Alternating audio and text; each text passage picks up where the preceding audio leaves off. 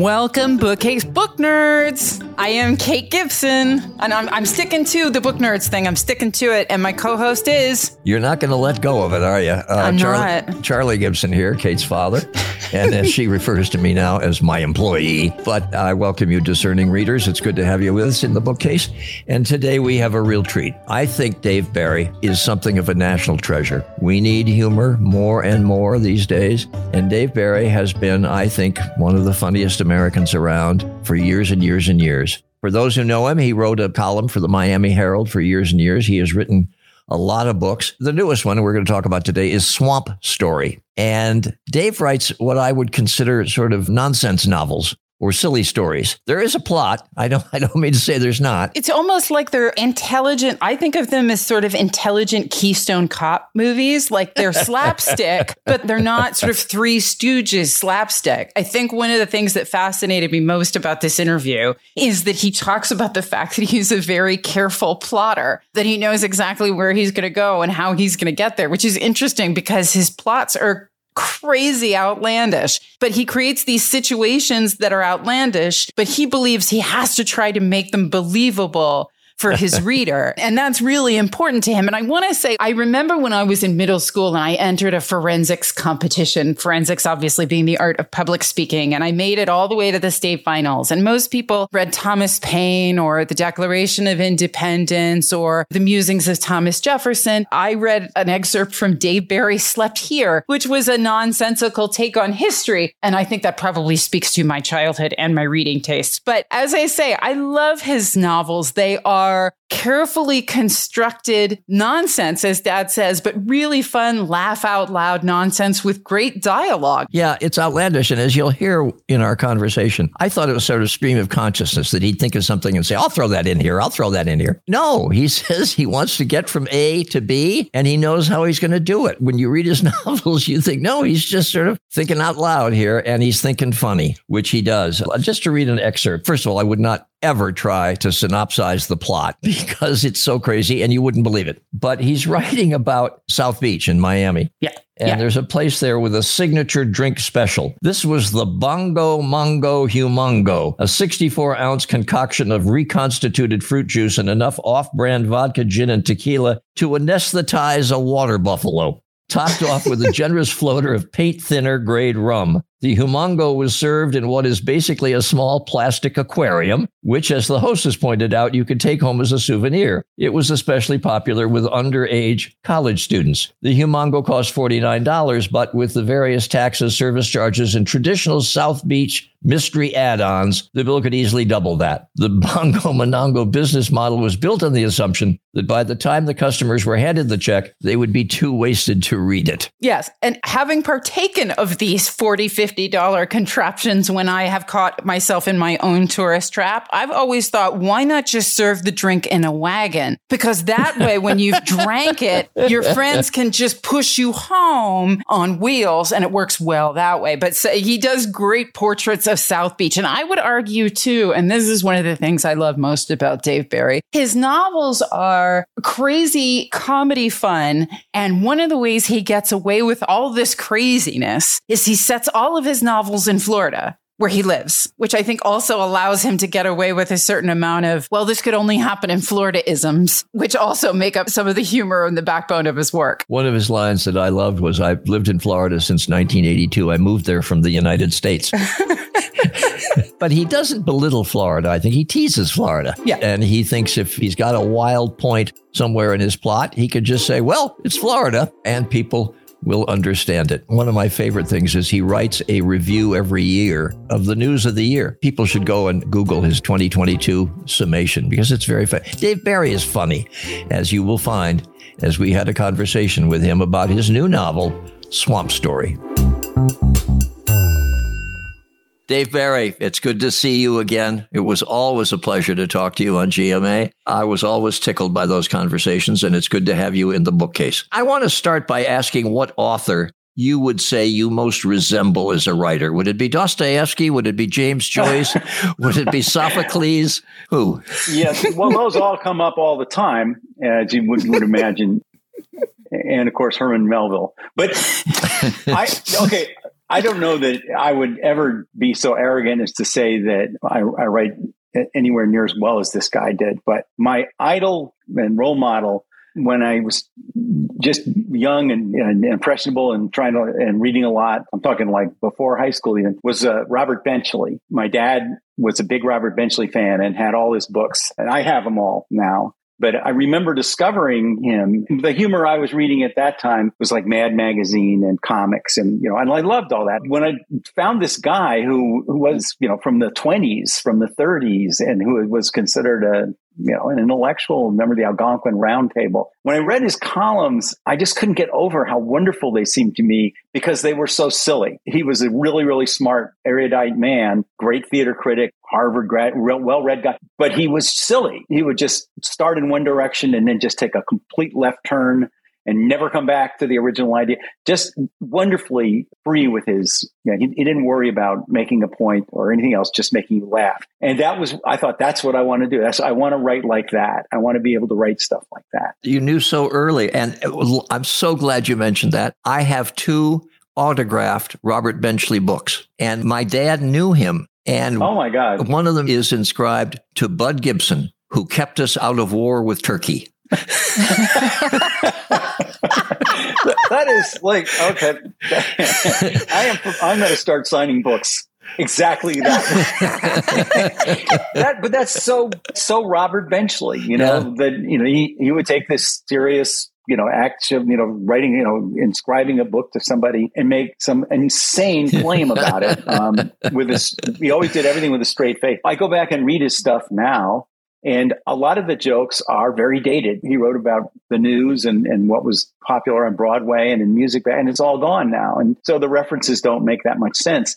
I still appreciate the rhythm and the skill, but I can see why it would not be popular to anybody picking it up now. But it just reminds you, this was the greatest humorist of his age. Everybody agreed on that before there was Art Buchwald. This was the guy everybody considered the funniest person there was. And now you wouldn't get the jokes. So it's a good lesson to anybody who writes humor. You are temporary. Well, even more so if you're in television. You're irrelevant the next day. As soon as you're off the air, no, that's not true. We all light candles to each other. I don't think I've ever had 2 people make me feel so young in such a short amount of time. So I want to thank you for that. That makes me feel really good about me.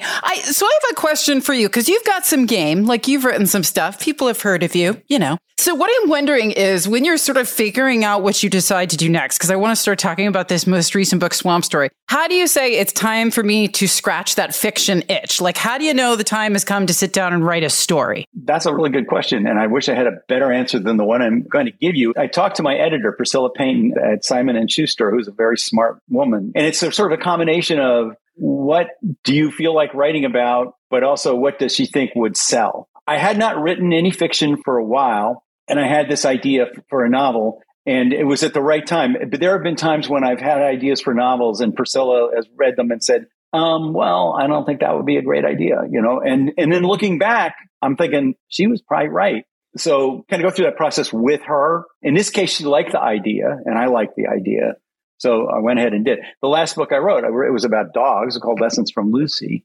And that was, again, I had a series of ideas. Could I write about this, write about this, and one of them was dogs. And she said, yeah, write about dogs. So, it's sort of my idea, but I also want to know that the publisher, the one that's going to invest in it, agrees that it's a good idea.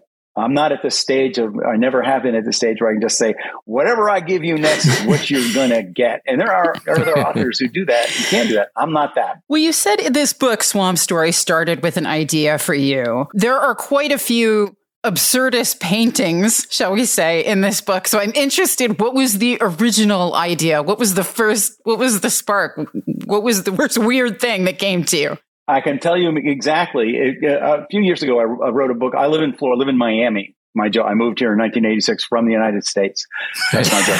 Anyway, and so I'm a Floridian, and which is a weird thing to be to begin with. Everybody thinks Florida is weird, and they're right, it is. And I did a book a few years ago called Best State Ever, which was sort of a tongue-in-cheek defense of the state of Florida. But really what I did was just drive around going to old Florida tourist attractions, sketchy roadside attractions, not so much the theme parks that everybody associates with Florida now, but the alligator wrestlers, that kind of thing, which are sort of dying off because of the theme parks. But I went to a bunch of them. And there's one on Route 41, the Tamiami Trail, which is the old road between Miami and Tampa, that is called the Skunk Ape Research Headquarters. The Skunk Ape is kind of like the Bigfoot. In a sense that it's probably just not real, but people want to believe in it, And anyway, people have claimed to have seen it. And one of the guys who's claimed to have seen it is a guy named Dave Shealy, who operates the Skunk Ape Research Headquarters, which, let's be honest, basically doesn't do a lot of research. It just sells T-shirts to people and also beer koozies and many Skunk Ape related merchandise. And Dave Shealy will, if he's around, tell you about the time he saw the Skunk Ape. There's a lot of weird people out there in the Everglades and, kind of getting by one way or another. And I kind of wanted to use the research headquarters. And then we have an event here in Florida that I find hilarious called the Python Challenge. That's a real thing. It's a real thing. Okay. We have Burmese pythons here, too many of them. One of them is too many. Really, they should be in Burma, but they're wherever that is. They're here. Aren't those the Myanmar pythons now? See, this man is erudite. You actually knew what Burma is now called. I did not know that. I would have guessed like Thailand or something. Anyway, they're supposed to be over there. People brought them over here as pets, and then they eventually realized they were living with a python and let it go. And so they're, and they love it here. The pythons and the New Yorkers both love Florida. Not in the python's case for tax reasons, but because evidently it's just really... It's a good environment for pythons. So there's hundreds of thousands of them. That's the estimate out there. So the state of Florida, in its effort to control them, has created a Python Challenge where we invite anybody who wants to come down here and kill our pythons if you can find them. But the problem is every year they kill like 200 or 300. They make a big deal out of it, the Python Challenge. 200 or 300 pythons, but a single female python every year lays like 100 eggs. So they're clearly winning. The pythons are destroying us in the Python Challenge. Anyway, so I thought that was pretty funny. And I put that in the book. And then just Miami. I've lived in Miami for over 30 years now. And I love Miami. It's all its weirdness. So I started throwing some Miami characters who are trying to, and then the TikTok, which is a phenomenon that it fascinates me. I have a 23-year-old daughter who has exposed me to TikTok. She'll show me things and like, what is going on on the, on his phone? Wait, why is he putting pineapple in the hot water? Wait, what is he dancing? What is that? How is he cutting the apple with what? Just everything flashing by you and strange things. But it's just like suddenly a person who has taken a 10-second video on the phone can be viewed ultimately by hundreds of millions of people. Just that fascinating. So I thought throw that in there too. TikTok. Anyway, so all those things kind of stewed together to be the basis of the plot. There's a serious genre of stream of consciousness novelists like Virginia Woolf or I guess Faulkner or Proust might be in that category. And they take the characters' thoughts and feelings as they think them and as they feel them, and they write it down. But I get the feeling, Dave, that you write with your own stream of consciousness, that without pre-planning, you write it down as you think of it. Oh, this would be fun. And then it goes into the next paragraph. Is that a fair characterization of the way you write? No, I would say no.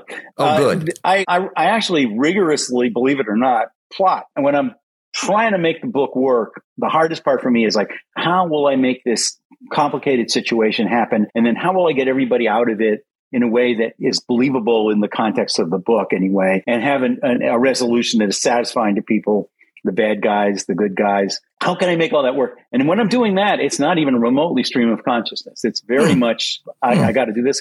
But what you're talking about comes in for me anyway is, okay, in this particular book, there were a group of guys who are trying to create their own version of the skunk ape. They want to create a monster, and they use TikTok to do it. They're trying to invent this monster. Unfortunately for them, they smoke a tremendous amount of marijuana, which means They are generally not really well organized whenever and so where I'll go to that place you're talking about is when I have the meetings of the guys who are trying to, they call it the Everglades Melon Monster, when they're trying to create the Melon Monster videos and figure out what it's supposed to do.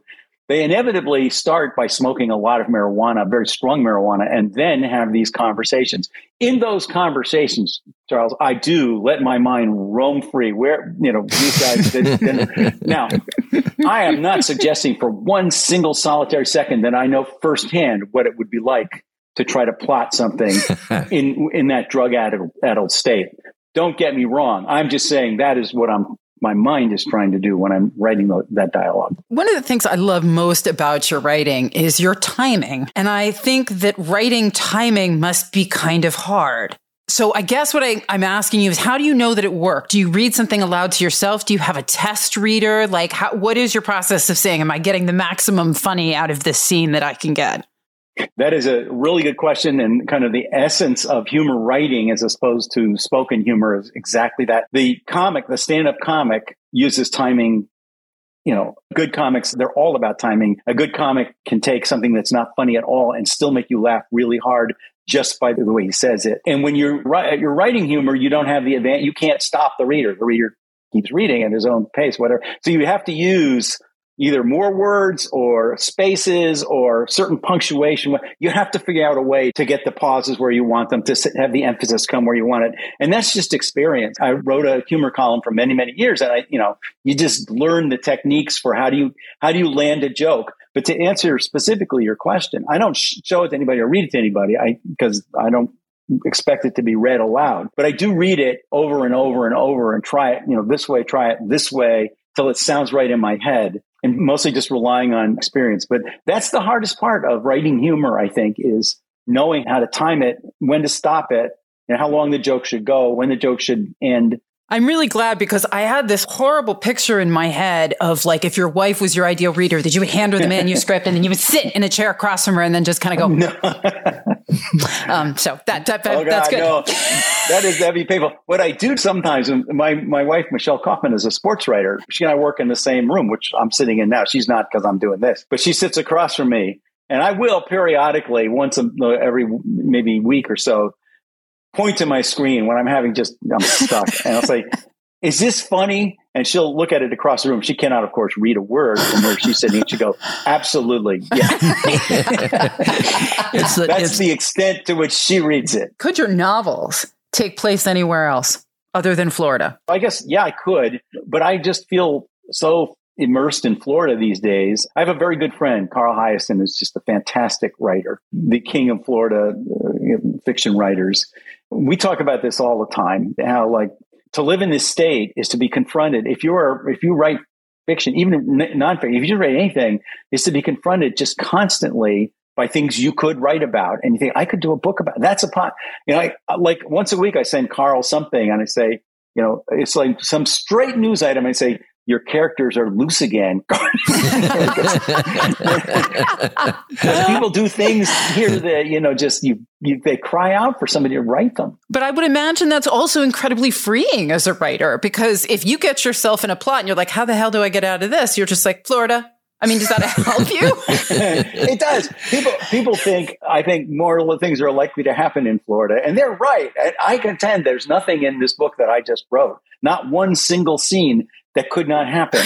Now, some of it has, most of it hasn't, but it all could happen. One of Carl's lines is, you don't need an imagination to write about Florida. You just need a subscription to the Miami Herald.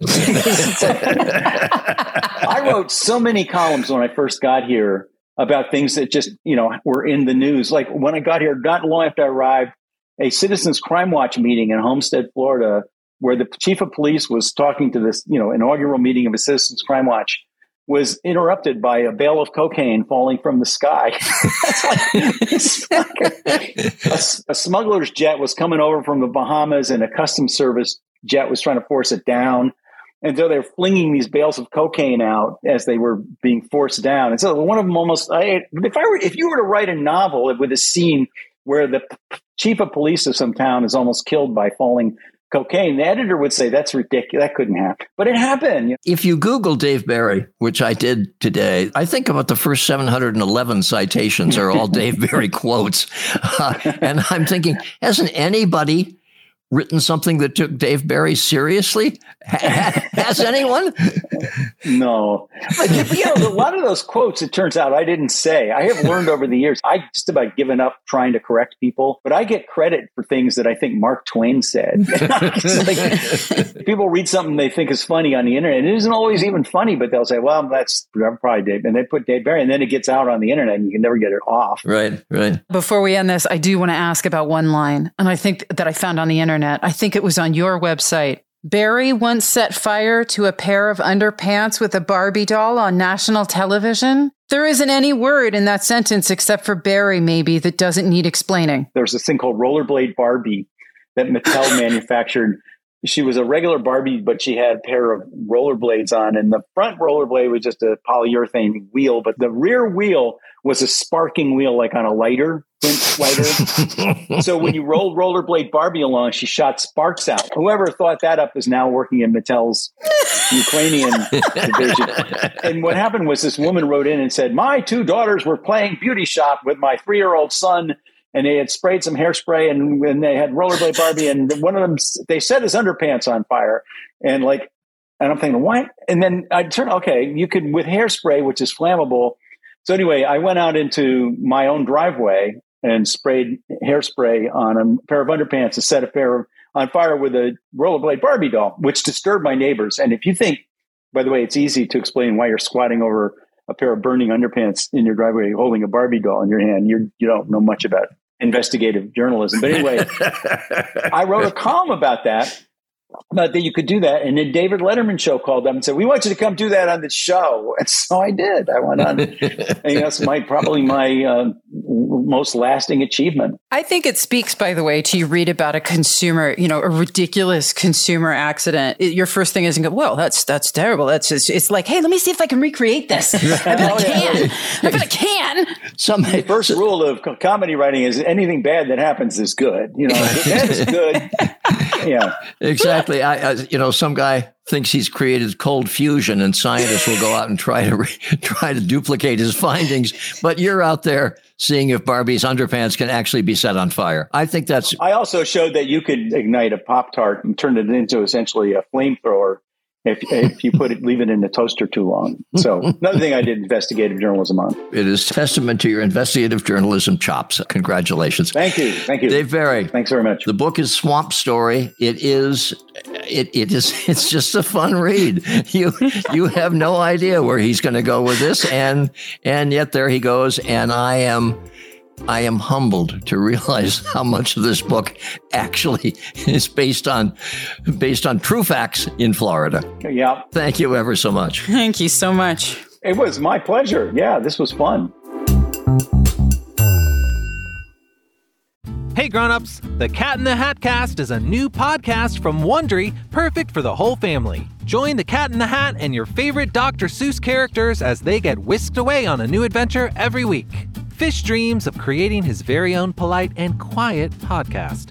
That is, until he gets a surprise visit to his Fishbowl podcast studio from the Cat in the Hat himself, and it becomes very clear that the cat has other plans for the podcast. And those plans are the opposite of quiet. Sing along to new favorite songs, try your luck at Titanic tongue twisters, have some fun with wondrous wordplay, and most importantly, bring your family along for all of the adventures in the Cat in the Hat Cast. Follow the Cat in the Hat Cast on the Wondery app or wherever you get your podcasts. You can listen to the Cat in the Hat Cast early and ad-free on Wondery Plus. Join Wondery Plus in the Wondery app or on Wondery Kids Plus on Apple Podcasts today.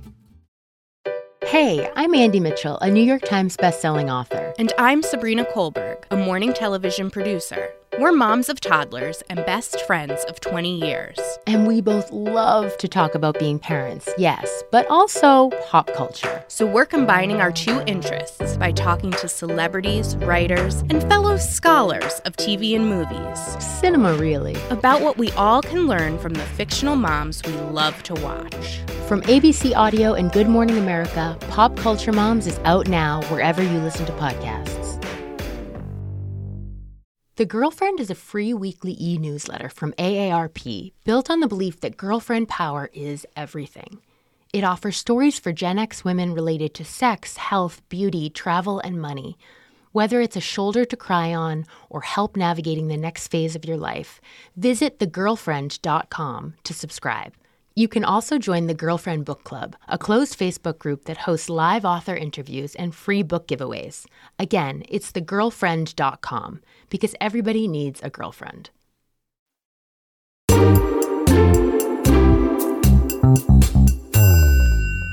And some rapid fire questions for Dave Barry. Favorite humor writer? Well, that would be Robert Benchley, but also I love P.G. Woodhouse very much. Yeah, sure. Modern, still around humor writer would be Carl Hiaasen, my good buddy and fellow Floridian. Funniest book you ever read? Well, I was going to say Catch-22 because at the time I thought that was the funniest book I ever read, but I haven't read it in 30 or 40 years. So it might not still be funny. So I'm going to go with The Brothers Karamazov. I never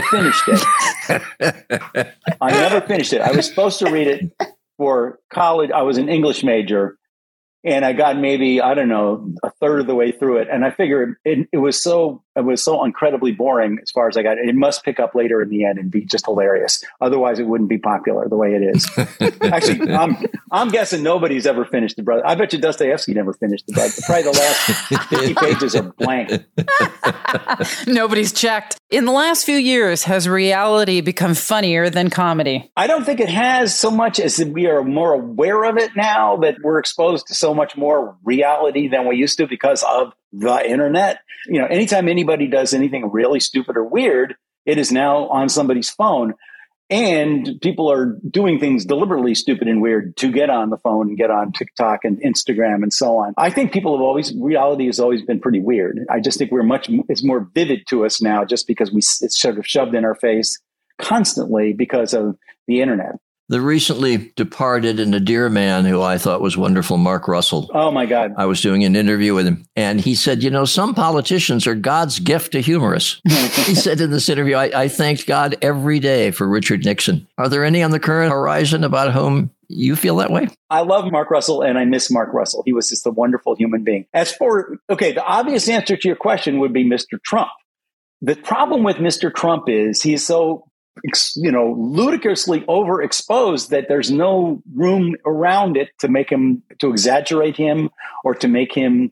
There are like at least 200 comedians who can do really spot on Donald Trump impersonation. So there's nothing, and it's almost impossible to tell the difference between them and him because everything he says is kind of ridiculous. So, I guess I want to say he's funny but I feel like I'm overexposed to him now. So, how about if I just take the whole rest of the United States government? There's a famous quote, dying is easy, but comedy is hard. Is it? I haven't died yet, but I can't imagine it's any harder than comedy. No, I'm going to go with comedy is hard, I think. The reason I say that is if I wrote an op-ed about what to do about the Middle East or about Federal Reserve Board setting the interest rate, if that's the topic, I can write this whole long thing and people can read it and kind of nod and some will agree and some will disagree. Some will think I know what I'm talking about and some will be persuaded. But if I write and it says at the top, humor, everybody who reads it gets to decide, yeah, no. You're telling the reader, here, this is the reaction. You're going to laugh at this. They either do or they don't. You can't get around it. So in that sense, I think humor writing is the hardest kind of writing because it promises a result. And no other kind of writing that I know of does. If I weren't a writer, I would be... Oh, obviously a male underwear model. Naturally. Or a female underwear model. I don't care. As long as I get to wear, underwear. Excellent. And not a bass guitarist in a really great rock band? Oh, I am a guitarist in a terrible rock band. It's called the Rock Bottom Remainders. It's a band of authors. We play our genre. Roy Blunt Jr. described as hard listening music. We're not good. We other bands we have been told practice the songs ahead of time, and we're busy authors, so we don't have time to do that. So we'll play a gig, and then afterward we'll go, we should have practiced some of those songs. Because I think that's the only thing separating us from like the Beatles is practice. And a final question. We stole it from Stephen Colbert, but it's always, I think, illustrative. In 5 words, what would you like the rest of your life to be? Continued immaturity followed by death. You got it. That's great. You got it. He is a delight to talk to, Kate. He really is fun. And as I mentioned, I think he's as fine a humorist as we have in this country right now. Oh, I'm jealous of anybody that can make humor look that easy. He is offhandedly, brilliantly funny. Even the lines, I think sometimes that he doesn't mean to be funny are funny. And I loved talking to him. He was everything that I hoped he would be. As I say, he was a humorous hero of mine from childhood. And so when you get on, and I just love that he is as funny as his writing is. Well, first of all, he's in his 70s now. He hasn't lost any of, as you'll hear in his coda at the end of this podcast, he relishes the fact that in his own mind, I think he's still in his 30s. And he has a puckish sense of humor, just a wonderful view on things. I mentioned that people should go Google his summation of the year 2022. I just wrote down one part that I loved, just one of the he does it month by month by month. And just one of his things, cryptocurrencies, which appeal to investors because the cryptocurrency market is not controlled by the government. Instead, it's actually run by an 18-year-old, Justin Weeblemonger of Teaneck, New Jersey, who runs the whole shebang out of his PlayStation 5. And then in parentheses, Justin also controls airfares. It's just an offbeat view of life. And by the way, I can sort of picture what Justin would look like. I'm just saying that. But I love talking to Dave and I love reading his books. He's just a wild ride of fun and terrific to talk to. And we spent so much time talking about whether Dave's books could occur in any other state but Florida that we thought that we would be completely remiss in not talking to a Florida independent bookstore. So we went to revisit Mitchell Kaplan, one of our favorite booksellers in Florida, the owner of Books and Books, and we talked to him on Independent Bookseller Day. So here is our conversation with Florida bookseller Mitchell Kaplan.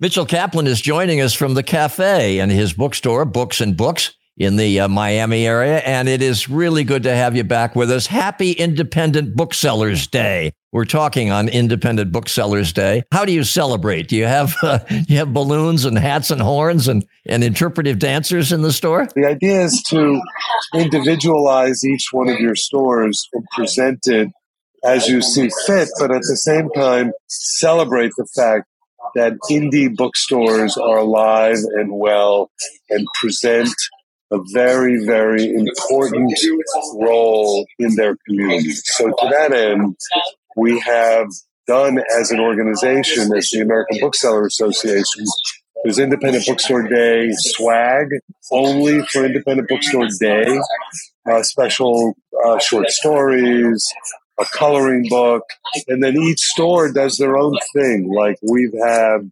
these buttons that we've created that say censorship leaves you in the dark. We've created special t-shirts, tote bags. And then since we have a cafe, we're also doing a beer tasting with some local breweries. We also have tonight an amazing reading with the poet Marilyn Chin. And then in our cafe, we also have music happening. So it's just a way of celebrating. We do have balloons. I don't have noisemakers, which, Charlie, that's a great idea. Next year, we're going to have noisemakers. Because nothing says poetry reading like a good noisemaker. We're pairing you in this episode with Dave Barry, whose novels I think sort of expose some of the quirkiness. He does a great job of teasing Florida. And so what I wanted to ask you, we felt like we had to talk to a Florida bookstore. This is our 41st year of book selling. I think I've known him for each one of those 41 years. I knew that Dave Barry was a thing. When I invited him, he came to the Miami Book Fair for the very first time. He wasn't living in Miami at the time, but he was writing for the Miami Herald. And there was an announcement that went out on the PA that Dave Barry will be speaking. And I swear, like 10,000 people tried to enter to go into that room. And he's very close friends with Carl Hiaasen, and the two of them together paint a picture, unfortunately, a very accurate picture of Miami through it all. In fact, we presented him, his very first event on this tour was a great Miami event. We partnered with this group that is building a very large, beautiful high-rise on Miami Beach. They had a beautiful space that was part of their sales center. They want to see if we could present something with them. and we presented Dave, and it was great. I mean, Dave was a riot. I mean, he said, look, if you buy a book, you also get a free condo. Isn't that a great deal? So buy a book and you get a free condo.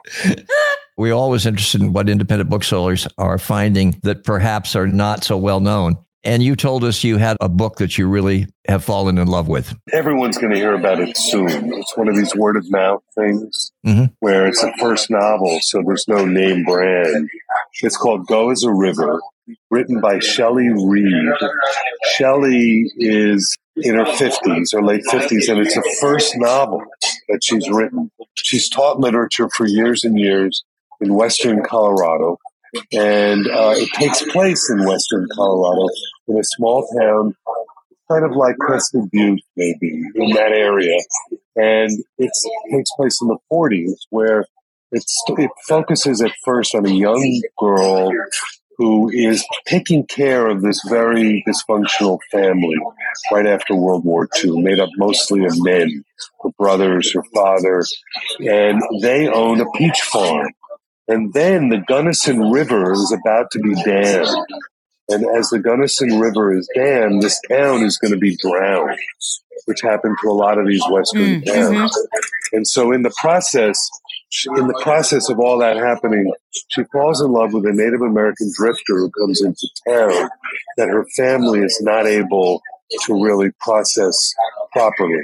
And so it's a really enthralling, wonderful, wonderful novel that I think it's got the goods, so. Florida is a quirky state, and it's in the headlines right now for a lot of different things. What is the role of a Florida bookseller in the debate about censorship right now? We have to take a very prominent role. I mean, government is not yet trying to censor what goes on in bookstores themselves. But when government tries to censor what's happening in schools and libraries, that has a direct effect and a chilling effect on the entire reading community. I can tell you stories about what's happening in the public schools right now that would put your hair standing on end, where public schools are so confused by these laws. Where in the old days we would just invite an author into the school and they would accept the author. They're now wanting to vet that author. They're wanting to read all the author's work. At book fairs, the school system are not allowing children to go to various school book fairs unless the parents sign a hold harmless agreement against the school. A really interesting kind of thing that's happening that you probably read about is in 1970, Judy Blume came out with the book, Are You There, God? It's Me, Margaret.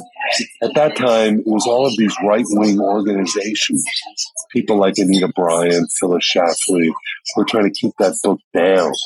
The difference today is the censorship is coming from the state, which is true censorship. So you've got the governor, you've got mayors, you've got school boards. They're the ones who are trying to get these books challenged and removed. And for me, that's extremely scary. And the film is coming out now. And in the state of Florida, with this new law that has now been expanded, teachers are not allowed to talk about a girl's menstrual cycle or periods in the school. And so this movie is coming out. I can imagine a 14-year-old girl goes to this movie, who comes in and wants to talk about it with her teacher. What's going to happen? So we as booksellers and me as a citizen in the world, we need to push back against it. Do you alter your inventory in any way based on what's going on politically? As a book gets banned, do you stock more of them? Do sales increase? Right now, the number one banned book is a book called Gender Queer, and it's one of our best-selling books. Huh. It's just, kids, we all know from those of us like you, Charlie, and me who've lived a long time, we know that you can't ban things and expect them to go away. We're not a political bookstore, so we present books of all sides. Do we have Ron DeSantis' book in the store? Yes, we do. Do we have Cal Thomas's book in the store? Yes, we do. So we have books from everybody. This podcast is non-political as well, but the one thing we really do believe in is you cannot ban books. It is too frightening, and your words are well said. Mitchell, thank you very much. Thanks ever so much. Yes, thank you. And happy Independent Booksellers Day. Thank you. Can I say one thing, though, before we go? Sure. You know, I've been listening to your podcast, and I think what both of you are doing is really, it's so wonderful. I mean, you know, when I talk about Dave being a partner, I feel like you're a partner in this crazy literary world of ours, and your contribution to it has been enormous. So I want to thank you. Thank you. That means a lot. You're very kind. You're very kind.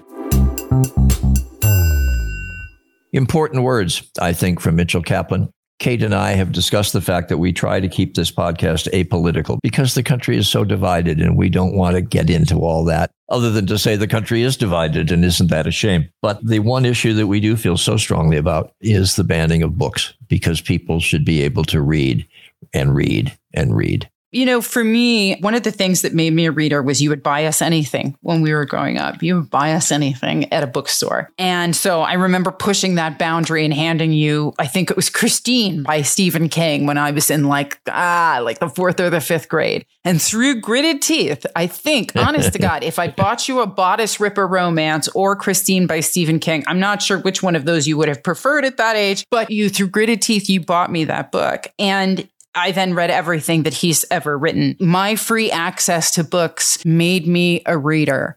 I think it is okay for a parent to say this book is not appropriate for my child. I think that's completely fair. The line that I don't understand that gets crossed is then this book is not appropriate for anybody.